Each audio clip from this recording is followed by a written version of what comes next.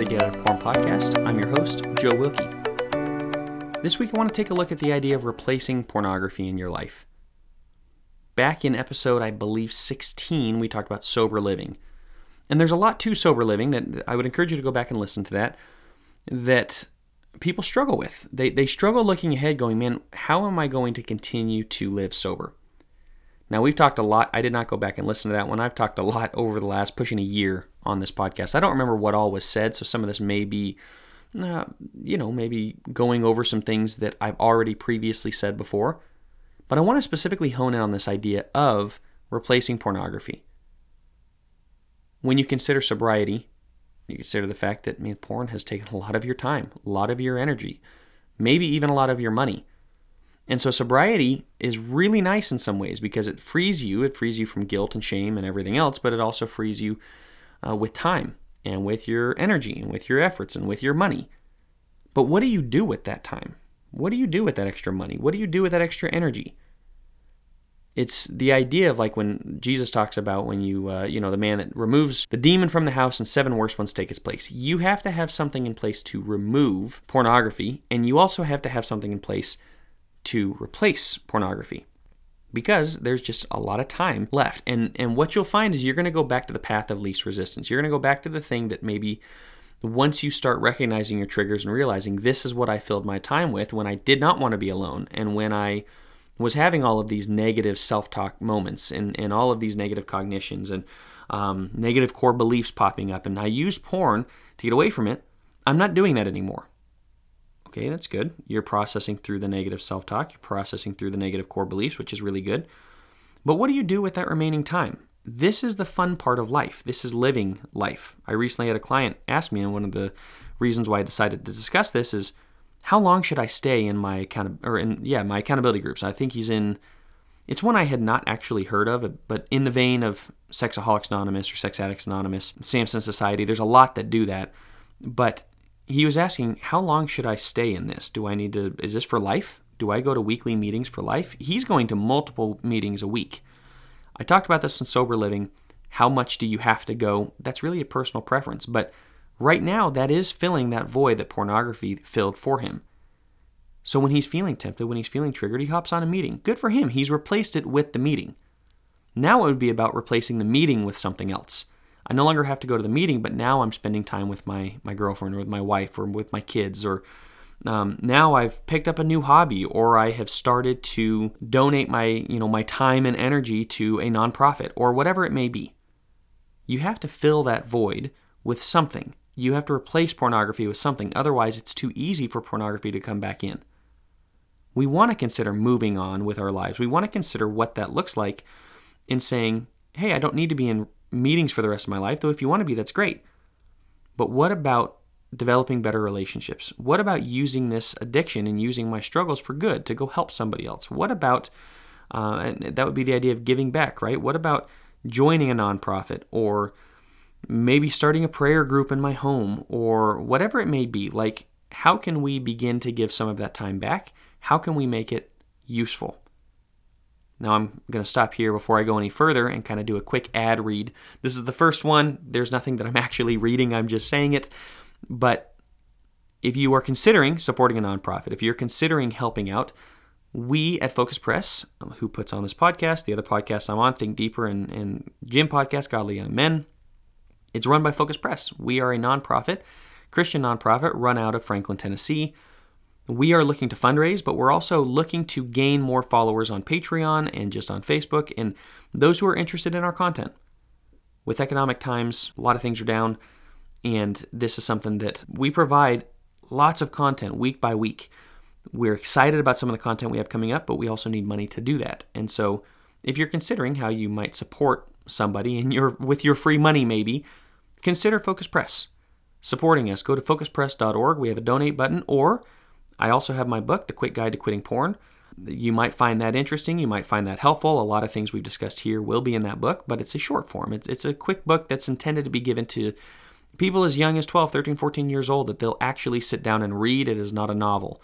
We have a lot of other good Christian content on our Patreon. We have things going up every single day. sermons, and we currently have a study going on Revelation and a few other things that you might find interesting. So consider supporting Focus Press at this time. But I'll be done with the ad read there. The point here is you have to replace pornography with something in your life. You have to replace the money that was going to there with something in your life that is to the positive. You can't just run from something. You have to run towards something. And so the question you have to ask yourself is, what am I going to replace this with? Pornography is a friend to a lot of people. We don't want to look at it that way, but it really is a friend to a lot of people. It's there in the low times. It's there in the good times. It's there to make you feel better whenever you need. Yes, does it come with some serious side effects? No doubt. But it also seems to be that friend that is constantly present for you. We have to stop associating it with a positive thing and start associating other things with positivity. Pornography is taking away our life, but if we look at it as, well, it's also kind of giving me life, then we're going to have a difficult time breaking free. We're going to have a difficult time if we cannot see how pornography is destroying it, destroying us from the inside and out. And, once again, it's not just about getting rid of pornography. What are you going to replace it with? What is going to give you life? What is going to help you? We can point to Bible stuff, Bible studies and prayer and everything else, and that's great, but that probably isn't going to be 24/7. Yes, when you're laying in bed at night, when you used to masturbate at 10 p.m. when you're laying in bed, or midnight, or whatever it may be, you may not, though I would encourage you maybe open your Bible and pray, that may not be the thing that you do. You have to have something else that's fill the time. Maybe better sleep habits would be something to consider, but you have to have something else to fill that void, because you're removing something that has really sealed all the cracks in your life, seemingly. It's also created a lot, but it seems to have sealed a lot of those. So when you pull that out, all of the cracks and all of the free time and all of the problems of your life and everything that it's really done a great job of covering up is now exposed.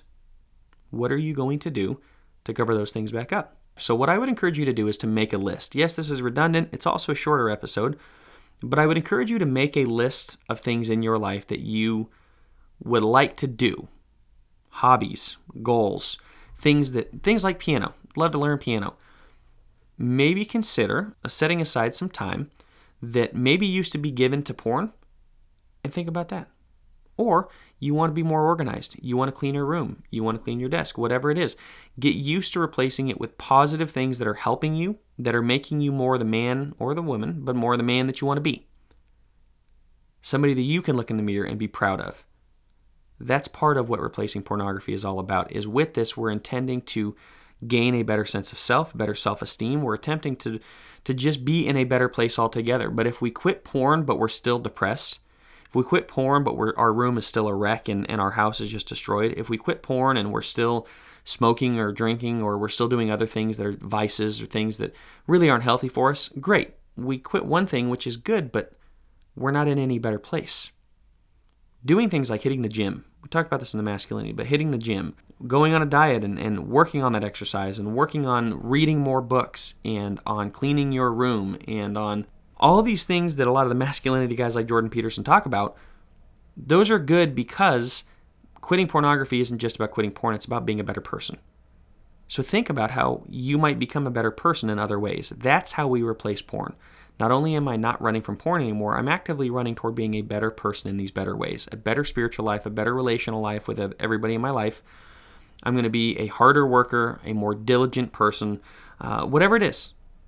That's what we replace pornography with, so that we come out of this way better than we ever were.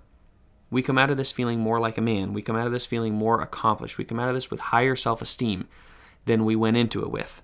Pornography is covering up a lot of things, and so the idea of ripping that Band-Aid off is painful. There's a festering wound underneath that has to be dealt with. That's what the rest of my discussions have been on with trauma and such. You have to sew up, you have to clean out the wound, you have to sew it up. That's the trauma work. That's not fun. But then you have to consider what life is like after the scar is there, while the scar is healing. You don't want to go back to the same thing, and you don't really need to put the Band-Aid on it. It's a scar. It doesn't feel great, but hey, it's going to continue to get better. But how are we going to get better? Well, we have to get out there and live our life, right? We can't just stay cocooned, and we can't just continue to put Band-Aids on it, which was porn. Porn was the Band-Aid. Now it's time to go out and be better. To stop licking the wound, so to speak, and to stop taking care of that wound and to realize that was a wound, but I'm still going to get right back on the horse. I'm still going to go back to work. I'm still going to do all the things. I'm still going to play the sports. I'm still going to do all the things that I was kind of running from, so to speak, with this wound. That's what this is all about. I am going to wrap it here. As I said, shorter episode, but I want you to give serious consideration to how am I going to replace porn? Am I ready to completely remove it? And how am I going to replace it? What am I going to replace it with? And how will I pursue those things that make me not just a sober person, but a better person? Become somebody better out of this. Somebody that you like looking in the mirror with. Somebody that you're proud of. Somebody that other people are proud of. It's not about that, but it's always nice to have other people be proud of you. That can be accomplished, and it's not just quitting porn. It's getting serious about the other aspects of your life. So I would encourage you to do it. Get busy replacing porn. And once again, support our work at Focus Press. Check out the other podcasts. Check out some of our books, some of our offerings. Check out our Patreon. But for all of that, go to focuspress.org and check that out. I'm going to wrap right there. Thank you for listening, and I'll talk to you again next week.